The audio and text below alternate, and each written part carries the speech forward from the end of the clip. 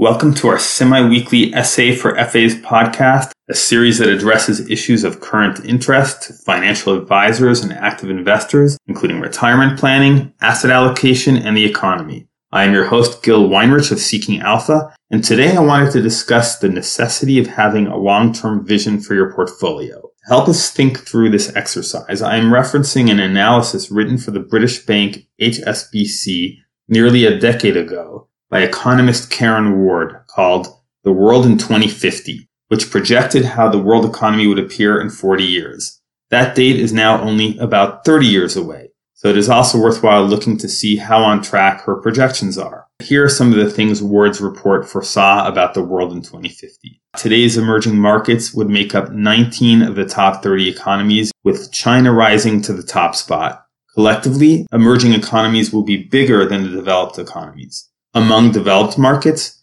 Ward argues, this is a quote, "The small population, aging, rich economies in Europe are the big losers. Switzerland and the Netherlands slip down the grid significantly, and Sweden, Belgium, Austria, Norway, and Denmark drop out of our top 30 altogether." End quote. She also sees Japan's fortunes continuing to sink, estimating that the Asian nation's working age population will fall by 37% during that time. So what are we to make of these projections? First, it is important to note Ward does not offer investment ideas. Her paper is intended as providing an economic compass for HSBC clients. But it seems fair to surmise that HSBC, like virtually every other asset manager over the past decade, has been arguing that clients allocate more of their portfolios to emerging markets. Some investors, Warren Buffett notable among them, favor a US-centric investment approach. As for me, I'm in between. I suspect that in 2050, we will see the world's economic weight skewed more in the direction of emerging markets. And if that's the case, investors allocating to emerging markets would profit from that trend. But, for my part, I expect that most of the world's weaker economies today will remain as such in 2050. When I studied development economics decades ago, the impression I left with was that developed world economies stood in roughly the same relative position to the lesser developed world as they had a century earlier. I think there's more of an opportunity for a shift today as a result of the mistakes made by developed nations, particularly demographic suicide, and through the wise choices of a few up-and-coming nations. For that reason, I favor a selective approach to emerging markets rather than an indexing approach.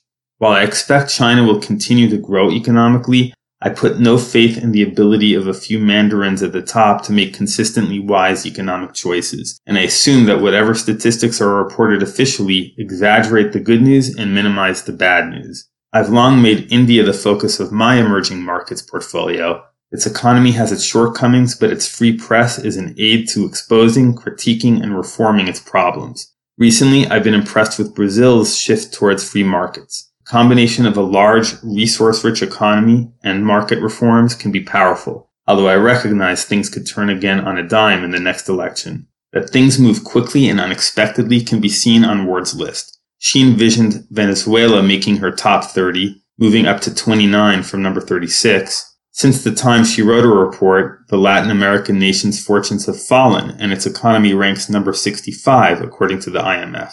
Indeed, Ward included a section on what could go wrong with her projections. I quote a small part of it. She wrote, "The biggest danger is that the open borders that have delivered so much prosperity are closed. It's hard to see how such a wave of protectionism could benefit any individual economy and certainly not the system as a whole. But politicians' motivation tends to be about getting through the next election, rather than long-term growth. As such, bad politics is a key risk to these projections. And of course, trade wars can be followed by real wars." End quote.